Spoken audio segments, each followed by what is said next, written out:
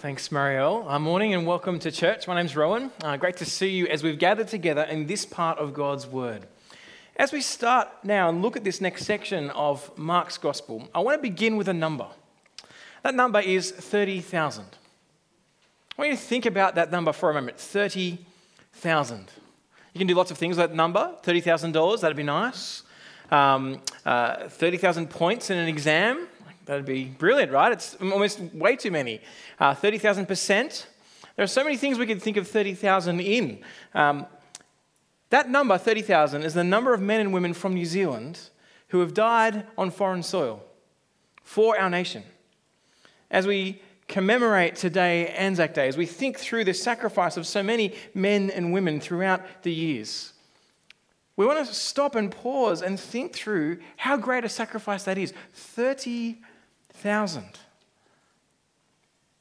Men and women, some of them just only 18 years of age, some under that, not even able to drink or to vote. Yet they sacrificed their lives. They gave their lives for something. And today we do remember them, but we also celebrate in a sense. Because not only was there a sacrifice, but it achieved something. That's why we celebrate. That's what Anzac Day is partially about. It's recognizing that the object of their sacrifice was worthy.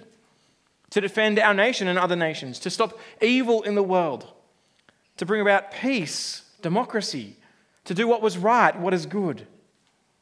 We remember today not just the people who died, but the reason that they did it.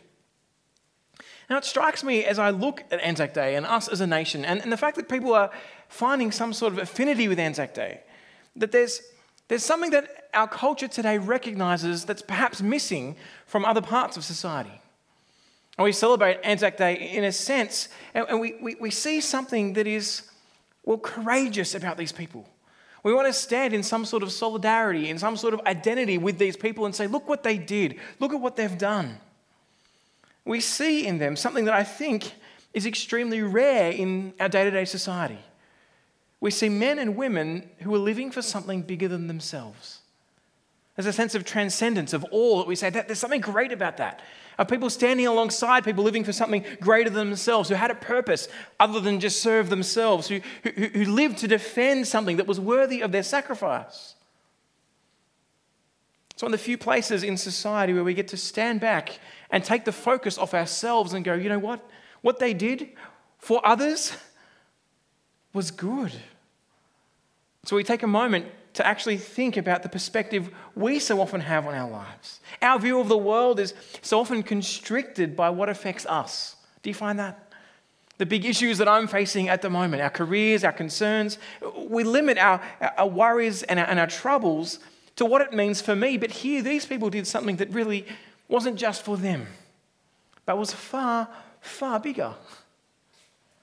Now, there's something right on this day to stop and reflect and celebrate on the sacrifice of others for the greater good, for what is right. Over the past 16 weeks, we've been following this fast-paced story of Jesus Christ, the servant king, the one who stepped into the pages of history and laid down his life, sacrificed his life for us. History records that Jesus of Nazareth did all sorts of things. We've seen it over the past 16 weeks. Healing the sick, raising the dead, calming the storms, offering forgiveness to end the war with people and God. He claimed to bring peace, but not just world peace like the beauty pageant queen does, but peace with God. Rest from God's judgment on us for rejecting him, to end the war between us and God. By his sacrifice, by his death on the cross, Jesus laid down his life and died for us. On this day that we remember what others have done and others have sacrificed, we ought to remember today the sacrifice of Jesus. Because if you want the best picture, the ultimate picture of human sacrifice, surely it's God the Son who laid his life down for us. Like our Anzac veterans, like those who've gone before us, we so quickly forget not only the sacrifice Jesus made, but the reason for it. In this section of Mark's Gospel, Mark records what Jesus wanted us to remember. so that we would not forget, so that we would not desert. And we see a passage full of people deserting Jesus, forgetting what he'd come to do, so close to the moment. How easy it is for us today to move our eyes from what is important and what matters, from the sacrifice of Jesus. Well, if you want to know what the sacrifice of Jesus means, surely the best place to go is the place where Jesus tells you to remember him. And that's here in Mark 14. The passage starts out 2 days before the Passover. Now, the Passover was kind of this big feast in the Jewish calendar. It's pretty big. And in order to understand Jesus, you've got to understand this festival called Passover. Right, the Passover was really the biggest event on the Jewish calendar. It's what I look forward to every year, kind of like Christmas for us today, if you want a modern day comparison. It was the time when the Jews remembered what God had done for them way back at the start of the Bible, when in the book of Exodus, it's recorded what God did as he brought his people out of Egypt. They'd been there under slavery for 400 years. The promise had been given way back in Genesis 12 to see God's people be brought out into their own land to be a great nation and to blessing to go to the ends of the earth through them. But here they were stuck in slavery for 400 years. Horrible, horrible time. Itching to get out generation after generation for the Pharaoh who was there to let them go, but he would not let them go. However, God was faithful to his promises. He rescued them. He sent plague after plague after plague on Egypt and all the people, but God's people were freed from them. He saved his people from these plagues. And then in the final plague, when the angel of death passed through Egypt and killed every firstborn son except for those that had wiped the blood of a lamb on the doorpost, God made sure the angel of death passed over those houses, who had listened to God's word through Moses and wiped the blood of a lamb on the doorpost to say, another animal has died. Someone has died instead of your firstborn son. Those who'd slaughtered a lamb were freed from this death that came across so many people. And Israel celebrated this year after year after year because God freed his people. He did not wipe them out. He passed over their sins and brought them through the Red Sea out into the promised land. He saved them. And this became a major moment for Israel. And you've got to understand it to understand what Jesus is doing in this passage here. If you haven't read it recently, go back and read Exodus. It's a fantastic read of God's promises and character and plan. So at the Passover that Jesus and the disciples were at, this celebration, there was lots to remember. Celebrating the goodness of a God who keeps his promises. Imagine that. A leader who keeps their promises, who does what they say they will do every time, always. The faithfulness of that God, his love for his people, his amazing power. But this particular Passover in Mark 14 was very different. Jesus and his closest 12 friends sit down and eat this Passover meal. And Jesus takes what was a well-known ritual, a drinking of the cup of wine and some bread that was there. It had been practiced for year after year after year, all the way back to the celebration of the Passover out of Egypt. It had a set order and procedure, but now Jesus changes it. He does something different to this Passover meal. So come with me, Mark 14, verse 22. Mark 14, verse 22.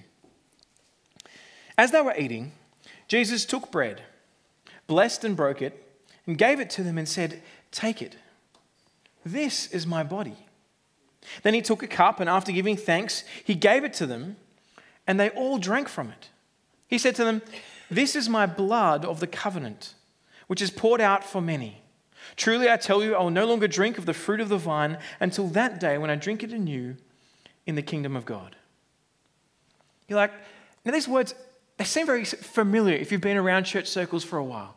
You're like, yes, we read them as we celebrate the Lord's Supper together and we talk through what went on here. But this is a phenomenally different thing that's going on. Imagine being there at the table. Jesus, this one who said he's going to die and rise again, who's going to his death. They're not quite convinced of who he is quite yet. And then he takes this Passover meal that celebrated God passing over the sins of those in Egypt and saving the firstborn and changes it to say, this is my body. This is my blood. It's kind of weird. You've got to admit that, right? You know, what is going on here? But it's incredibly clear. Jesus is saying this, the Passover, the celebration, what happened way back in Exodus is about me. It was pointing forward to me.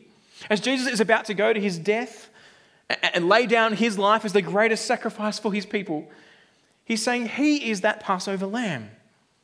The Passover is no longer about the blood of a lamb that rescued people from Egypt. It's about the blood of God the Son, Jesus, who would lay down his life, have his body broken for us and his blood poured out for us, that he would take the penalty that we deserve. It's about the greatest escape the world has ever seen. The escape from sin and death.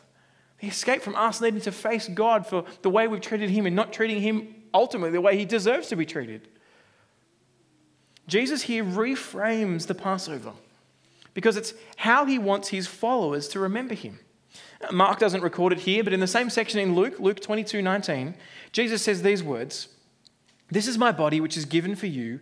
Do this in remembrance of me." He tells them, remember me this way. As you think of what I've come to do, look back to this meal and remember what has happened. I've fulfilled, completed the Passover, and it's happening in me. So as we come together and we think about these meals, we're going to celebrate the Lord's Supper a little bit later this morning. I want to spend some time just delving into what that actually is from this part of the Bible. And the first thing we see about this meal, this Lord's Supper that he has together, is it's about remembering Jesus' death. Remembering Jesus' death. Right? We remember Jesus as God the Son who's come and died in our place. That he took on human flesh. That he died a criminal's death. This is what Paul says later on when he writes Philippians 2:6. He says, Jesus Christ, who existing in the form of God, didn't consider equality with God something to be exploited. Instead, he emptied himself by assuming the form of a servant, taking on the likeness of humanity, and when he come as a man, he humbled himself by becoming obedient to the point of death, even death on a cross. For this reason, God highly exalted him and gave him the name that is above every name, so that at the name of Jesus, every knee will bow in heaven and on earth and under the earth, and every tongue will confess that Jesus Christ is Lord, to the glory of God the Father. See, Paul's explaining what we now understand, that Jesus' death was one who came and laid down his life for us, being obedient to his Father's plan, to his plan that was involved in that together. And then God raised him from the death to show that it worked, to show that he is king, to show that he is judge. Jesus at this meal takes a piece of bread and rips it apart. And there's a great sense as he does that his body is about to be ripped apart for us. I don't know if you've seen many of the war movies that are around. Saving Private Ryan is one of the kind of great movies I've really enjoyed, but apparently it was so graphic and so real that when they released Saving Private Ryan and people saw it in cinemas, they had to employ counselors because so many people experienced PTSD, post-traumatic stress disorder, because it was so similar to the experiences of war that they'd been in. And you look at that movie and you see some of the horror of war, the horror of death, of being ripped apart. There's a sense where Jesus takes the bread and rips it to say, I am being broken for you. My body will be ripped for you. He then grabs this wine on the table, fruit of the wine of the grapes, and he pours it out, saying, my blood will be poured out for you. One of the kind of clearest scenes in my mind from that movie is just seeing pools of water turn to blood. It's disgusting. It's life poured out from people. But Jesus here takes that image and says, that ought to be my life and yours poured out, but I'm doing this for you. The blood of the creator of the universe being poured out like a slaughtered lamb. It's crazy, isn't it? Sometimes we become too familiar with this story that we don't stop and reflect. The one who created blood, who spoke, and the universe came into being. The one who flung stars into space, who upholds the whole world, allowed his creation to nail him to a cross. Allowed his creation to kill him while we wanted nothing to do with him. He would willingly die in our place. Jesus' death was real and it was gruesome. And he wants us to remember that he has done this so that we won't forget. So we won't forget what ought to happen to us.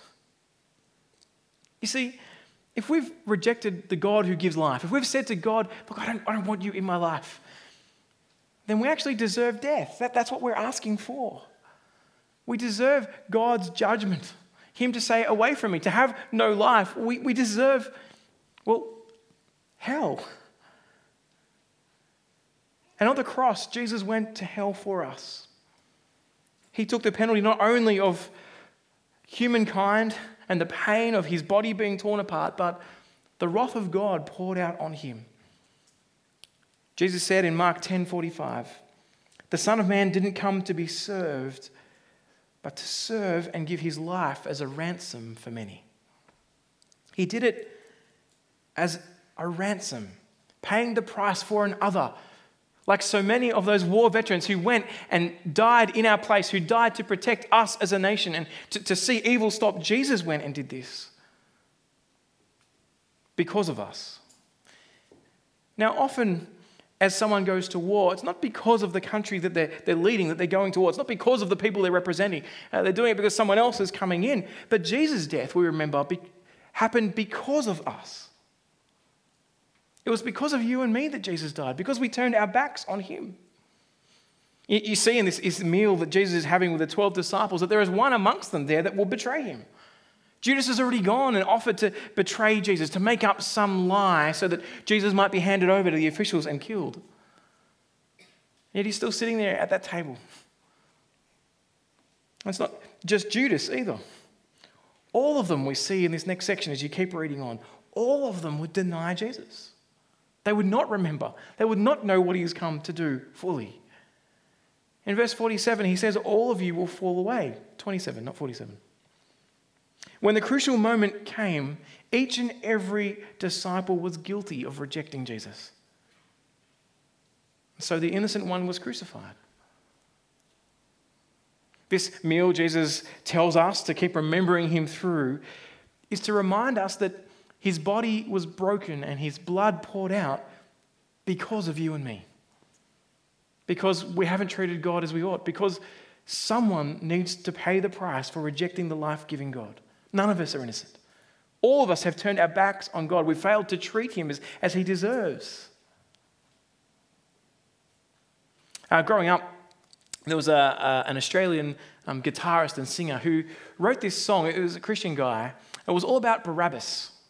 And basically, the story goes about Barabbas who's there, where basically they called out, Barabbas is let free. You can have Barabbas or you can have Jesus. And the crowd says, take Jesus. We want Barabbas back. Kill Jesus.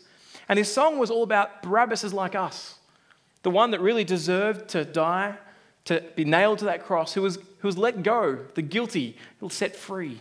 Such a powerful song for me growing up, but even more powerful to reflect as we celebrate the Lord's Supper.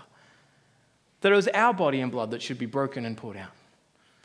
And so as we remember what Jesus did, we think through, wow, this ought to be me. None of us are innocent. And it's a right point at the moment as we think through the reality of what Jesus is saying to do here, to ask ourselves, like Jesus asks at that table, is there areas in my life that I need to do business with God?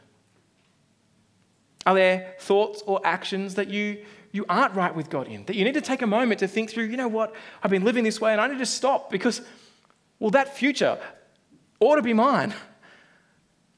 Death, judgment, and hell, separation from God's goodness forever ought to be what I get. But when Jesus has died in my place, I can be freed from that. And so we're called to reflect. Are there areas of our lives that we need to confess? To come to God and say, I'm sorry. Please forgive me. Thank you that you paid the price for me. To remember, it was because of us that Jesus died. But it was also for us. It was on our behalf. It was not just a death for death's sake. It was a death for your sake and for mine. Jesus died. He faced that penalty and punishment for sin in our place, so we don't have to. 1 Peter 3:18 says this, for Christ also suffered for sins once for all, the righteous for the unrighteous, that he might bring you to God. Jesus' death was in our place. Now, one of the things that I loved watching when I was much younger, was the WWF wrestling. Is anyone here kind of a secret fan of the WWF wrestling? Yeah, it's the secret because they don't want to put their hands up. I see no one. It's okay, I'll go out on a limb here. It was just hilarious. These people that would kind of wrestle, and it was pretend wrestling, but sometimes they really damaged themselves and they'd have a strained kind of limb. But it looked really bad, and and I remember there was this kind of tag team option where there was two people pretend fighting two people, and basically someone's got someone in a hold and they'd go near the edge of the ring and tag their opponent, and then someone else could come in. And then that would jump in and smash the other person off the kind of ring ropes on the side. It was like, this is awesome. Well, why am I telling you this? Because what Jesus did was kind of tag himself in to be smashed. His death in our place was taking the punishment that we deserve. We are pinned to the floor about to be smashed. Jesus tags himself in and says, I'll be smashed for you. He does it in our place. Christ suffered for sins once for all, the righteous for the unrighteous, that he might bring you to God. See, WWF is ultimately about Jesus. See? If anyone starts an addiction watching WWF wrestling, sorry, come and talk to me. We'll work through that together. I don't watch it anymore. But the same imagery was there in the Passover as you look back. As the people were preparing that meal, as they've been told after all plague after plague after plague had come through, that God would pass through with the angel of death, and every firstborn in every house would die. You can imagine that. I mean, you can imagine what it would be like to be there. Let me tell you a kind of a fake illustration that helps us to understand it. Imagine there were two Jewish fathers, two Jewish dads on the night of the Passover. They're there in Exodus, kind of got their tents. They've been told to get ready. They're getting ready. They're a bit jumpy, as you can imagine. One of them's incredibly nervous about what's about to happen that night. The other one, kind of strutting around, incredibly confident. The nervous one turns to the confident one and goes, aren't you just a bit concerned here? What's going to happen tonight? There's crazy things that have been going on. Are you sure it'll work? There's been flies and frogs and death of livestock and rivers to blood. Now God said that tonight the angel of death will pass through and kill every firstborn son. The confident father replies, nah, don't worry about it. You've killed a lamb, right? Yep, killed a lamb. You put blood on the doorpost like Moses said. Yeah, I've done that. Well, the lamb died in the place of your son. Don't worry about it. Blood's been spilt. You know, little Zebedee, he's going to be fine. That little guy, he'll be fine. And the nervous one is like, but aren't you just a bit worried? Are you sure? Like, what if it doesn't work? I want you to put yourself in that situation there with your own children. What if it doesn't work? How would you be feeling at that moment? The nervous one says to the confident one, you've got 5 sons, you know, I've only got the one. There's no fallback option for me here. This is important. But the confident one says to him, bring it on. Now that night, in our imaginary situation, which man's son do you think died? The confident one or the nervous one? The answer is neither. Because death doesn't pass over those people on the grounds of the faith of the parents, on the grounds of the faith of the firstborn son, on how well they sprinkled blood over the door and whether it covered 80% or 100%, or how well they followed every single action they needed to do. Death passes over them on the grounds solely of the blood of a lamb who died in their place. It was the blood of the lamb who died in the place of the son, not the good deeds of the father or the son or his family. It was simply that lamb who died in the place of the son. It was tag teamed in. It died. The son didn't have to. Friends, Jesus' death, what he's saying is, remember, my death is for you, is in your place. I am like that sacrificed lamb who has died in your place. You don't have to stand and worry about what will happen when you face the judgment of God. When we stand face to face with death and think, oh, have I done a good enough job? Have I said enough? Have I kept God's law enough? Have I done enough good things? It's got nothing to do with what we have done and everything to do with the sufficiency of the Lamb. And as you look at the Lamb who is Jesus, who died in our place, God the Son, the perfect one. As he dies on that cross, 3 words, it is finished. The penalty is paid. Death has been absorbed in him so that those who trust him might have life, might know the Father, might look forward to the new creation. As Jesus walks to his death, he's saying, remember me like this. As you celebrate the Passover meal, he's saying to his disciples, remember that my death was for you, in your place. How many times do you find yourself questioning, does God really love me? I mean, I've done so many stupid and rebellious and sinful things, even after claiming to be a follower for so long. But we need to recognize the benefits of Jesus' death don't come to us because of anything we do, because I tried hard, because it wasn't a major thing, a major sin, it was only a minor one. No, the benefits come to us solely because of the blood of the Lamb. We get to stand before God on that final day when we face to face with death and judgment itself with no other plea except for Jesus died in my place and I trust him. That's enough. Jesus died and he died for us. That's why the Lord's Supper is a great celebration that his body was broken for us and his blood was poured out for us. It's a reminder to us that it's not the intensity of our faith that saves us, but the object, the one in whom our faith is in. And the examples we have all around us are of people whose amount of faith was failing. They all deserted Jesus. They all left him, and yet they ended up being the most courageous ones as God gave them the Spirit after the resurrection to go out and die, to proclaim the news that all you need is the blood of a lamb called Jesus. As Jesus instructed his followers to remember him in fulfillment of the Passover, he told us too, who are in that heritage of people who trust Christ, to eat the bread and drink the juice, the wine, in fulfillment of the Passover, pointing to the fact that he's come to fulfill what the Passover was originally about. It's a meal that symbolizes for us sharing in the benefits of Christ's death in our place. Jesus' body was broken because of me and for me. His blood was poured out because of me and for me. And so as you celebrate the Lord's Supper, as you reach out and eat and drink, you're proclaiming by trusting in Jesus that the benefits of his death are yours. This was for me because I trust him. It's applied to me because I trust him. That's why the Lord's Supper should be something that Christians celebrate. That only those who trust in Christ celebrate. Because if you don't trust in Jesus, it's kind of odd to be saying, yeah, Jesus died and the only way I can be saved is through his body being broken for me and his blood being poured out, but I don't trust him.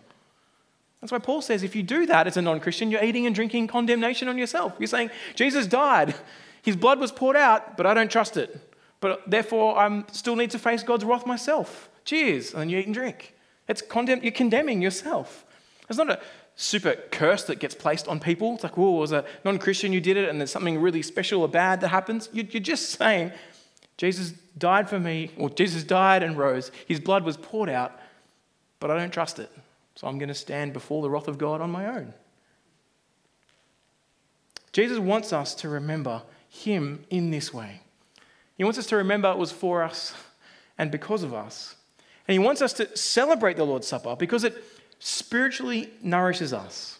Spiritually nourishes us. As we fix our eyes on who Jesus is, we see how perfect he is. And as we reflect on who we are as sinners who've caused his death, as we fix our eyes on what Jesus has done for us, it's like quenching a thirst. It's like feeding a hunger we've forgotten we ever had. Have you ever been in one of those situations where you've been doing something for a long time and you've forgotten how hungry you were?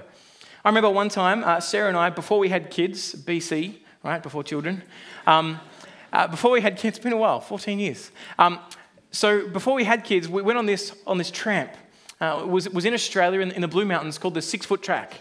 Now, I wish it was the 6 foot what kind of referred to its length. It didn't. It referred to its width. So 6 foot wide track, but it went for about 45 kilometres. And we did it over 2 nights, and we packed these big packs that pretty much had kitchen sinks in them. We had to carry all the water because it's Australia, it's a desert, like there's no real water out there. So all our water's in our packs. And so they're like 25 kilos each pack. Well, that's heavy. I'm like, that's a lot for 3 days. And there's not like a flat kind of boardwalk, nice sort of tramp. It's like this, right? Mountains. And anyway, so we did this, and it rained for a while, and it was really cold one night. And you end up in a cave system at the end. It's a tourist attraction called the Jenolan Caves. Fancy caves. And it's really fancy people as you get there. And we've been going for 3 days, kind of eating the food that we brought, which wasn't kind of that fancy. I was incredibly hungry, but it wasn't until I walked into Jenolan Caves and I smelt that smell. You know, the most amazing smell of like hot chips and gravy? I don't know, I walked in and there was this smell coming from the cafeteria of hot chips and gravy. And I was like a bug to light. You know, when the bug says light, it's like, whoa. It just was this amazing, I'm like, so imagine hot chips. And we've been walking for so long, our legs were like jelly. I'd forgotten how hungry I was. I'd forgotten that I hadn't eaten much in the last 3 days. But as I walked into that cafeteria and saw in the kind of servery just this big pile of chips, kind of seedy and gross looking to most people, to me it was like amazing. This is amazing food. Now, I need to be honest with you. I think I would rank that meal as one of the top 5 meals in my life. It shows you that when you can be malnourished, when you haven't had food for a while, when you've been away from it for so long, that you don't recognize it until you have it in front of your face. Friends, dwelling on who Jesus is and what he's done for us, slowing down and reflecting on who we are and what he has done, reminds us of how desperate our need for salvation is. Except when we come to Jesus, it's not just chips and gravy. It's God the Son who's laid down his life for us. He's offering us the best meal there ever is. Fill that in for whatever it is for you. It reminds us of how desperate my need for salvation is. That God the Son needed to die in my place. It reminds me how costly the remedy for my sin. The creator of the universe had to die in my place. It reminds me of how wonderful my Savior is, that he would do it for me, that he would willingly die in my place while I was still his enemy, while I wanted nothing to do with him. You know, celebrating together the Lord's Supper, eating the bread and drinking the juice, we're nourished, we're fed, not with any super spiritual, amazing, kind of mystical way, but by the reminder of what Jesus has done for us. There's nothing present in the bread or juice. It doesn't specially turn into some sort of magical moment. It's just the news of Jesus, the gospel, the news of what he's done. The reformers, the theological giants of the past, they spoke of the Lord's Supper as a visible word. A visible word. It's a physical reminder of the news of what Jesus did, that his body was broken for us and his blood was poured out for us in our place. So if you're feeling dry, I want to encourage you, don't go searching for mystical experiences or think that the Lord's Supper is going to provide some sort of amazing spiritual transcendent high. But come afresh and look at the one whose body and blood was given for you. That is surely the most powerful thing. A real person in human history, Jesus of Nazareth, died in your place. He was God the Son. That actually happened. And he did it for you. He did it because of you. And he did it in your place and mine. It's looking to the cross that amazes me and helps me to be spiritually nourished, to know that Jesus has done this for us. What an amazing God he is. If you're feeling flat and dry, come and enjoy looking afresh with this visible word at what God has done as we celebrate in a moment of Jesus' body and blood broken for us. But it also nourishes us because it helps us to look forward to Jesus' return. Not only does it help us to look back to what Jesus has done, but look at verse 25. Jesus says, "Truly I tell you, I will no longer drink of the fruit of the vine until the day when I drink it in the kingdom of God." He tells them that he is coming back. His death is not the end, but Jesus' return is coming. It will be a great celebration. So this meal of the Lord's Supper that Jesus encourages them and us to participate in, to remind one another of what it's about, is also a celebration of the reality that Jesus is coming back. There will be a day when Jesus returns and judgment is given. His kingdom will come in its fullness. There'll be no more mourning or crying or pain. And we will celebrate knowing that our sins are forgiven. We will stand with confidence, knowing that the Lamb has died in our place. So as we look back to the cross, we look forward to Jesus' return. And there's one more place that we need to look, and that is around at one another, at the unity of believers. So the Lord's Supper reminds us of our unity, that there was one body that bled for us, Jesus' body. There was one Savior who died in our place. Paul says in 1 Corinthians 10, because there is one bread, we who are one body, so we who are many are one body, since all of us share in the one bread. Now, he's not saying celebrating the Lord's Supper together makes you somehow amazingly united. It's saying Jesus died for us. We're in him. You either trust Jesus or you don't. And so there's a unity that comes from trusting in Jesus, saying we're brothers and sisters together. We're saved only because of what Jesus has done. We are part of the one body of Jesus. So if you trust Jesus, God, the person of his Spirit, lives in you. He unites you to Christ and Christ to you. And he unites us to everyone else who trusts in Jesus as well. So as you eat and drink the Lord's Supper, you never do it on your own. It's not like a special thing just for me. It's for us. Paul's quite strong on that. You want to be celebrating together, reminding one another. It's us together as God's gathered people, as his church, celebrating that we are part of Christ together. We do it with one another. We think of ourselves as a team, as a family. And that because of Jesus' death, we get to spend an eternity together. Now I know there are sometimes you look around and you see people like me and you're like, do I really want to spend an eternity with Rowan?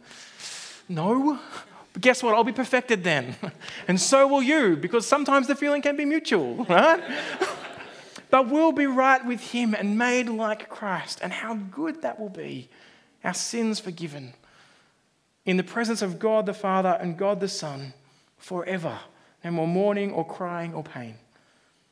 So when you come to celebrate the Lord's Supper, it's right to ask, is what taking this bread and this juice symbolizes really true? Do I really trust Jesus and only Jesus? Nothing more, not my works, not my good deeds.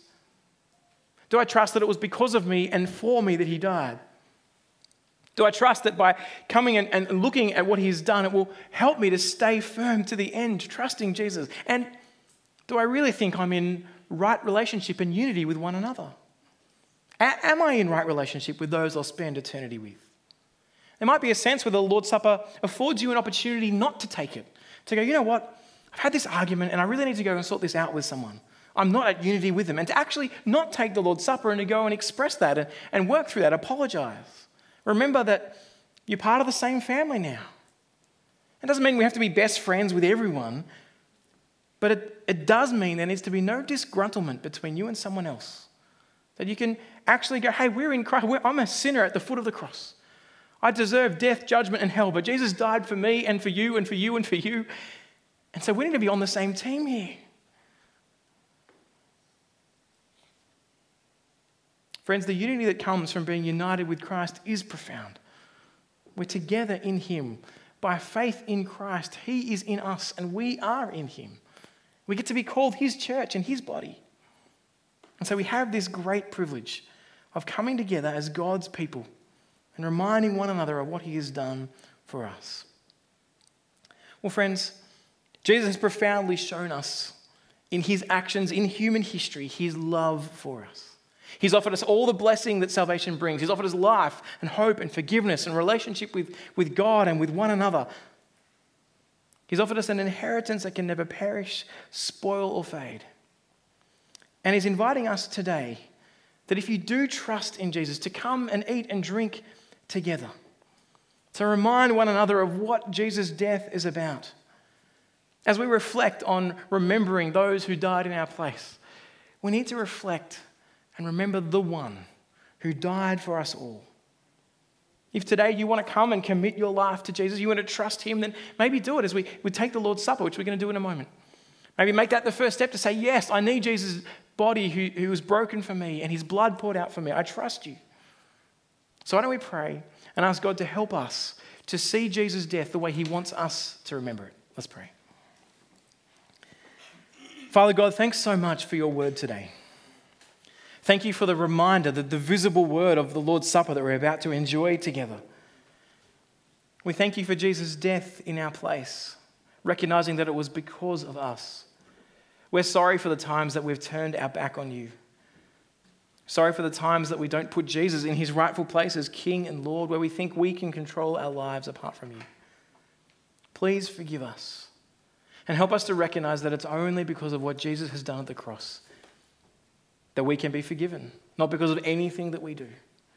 Lord, we are so thankful for that fact, that we can stand forgiven because it is wholly and completely finished in Jesus.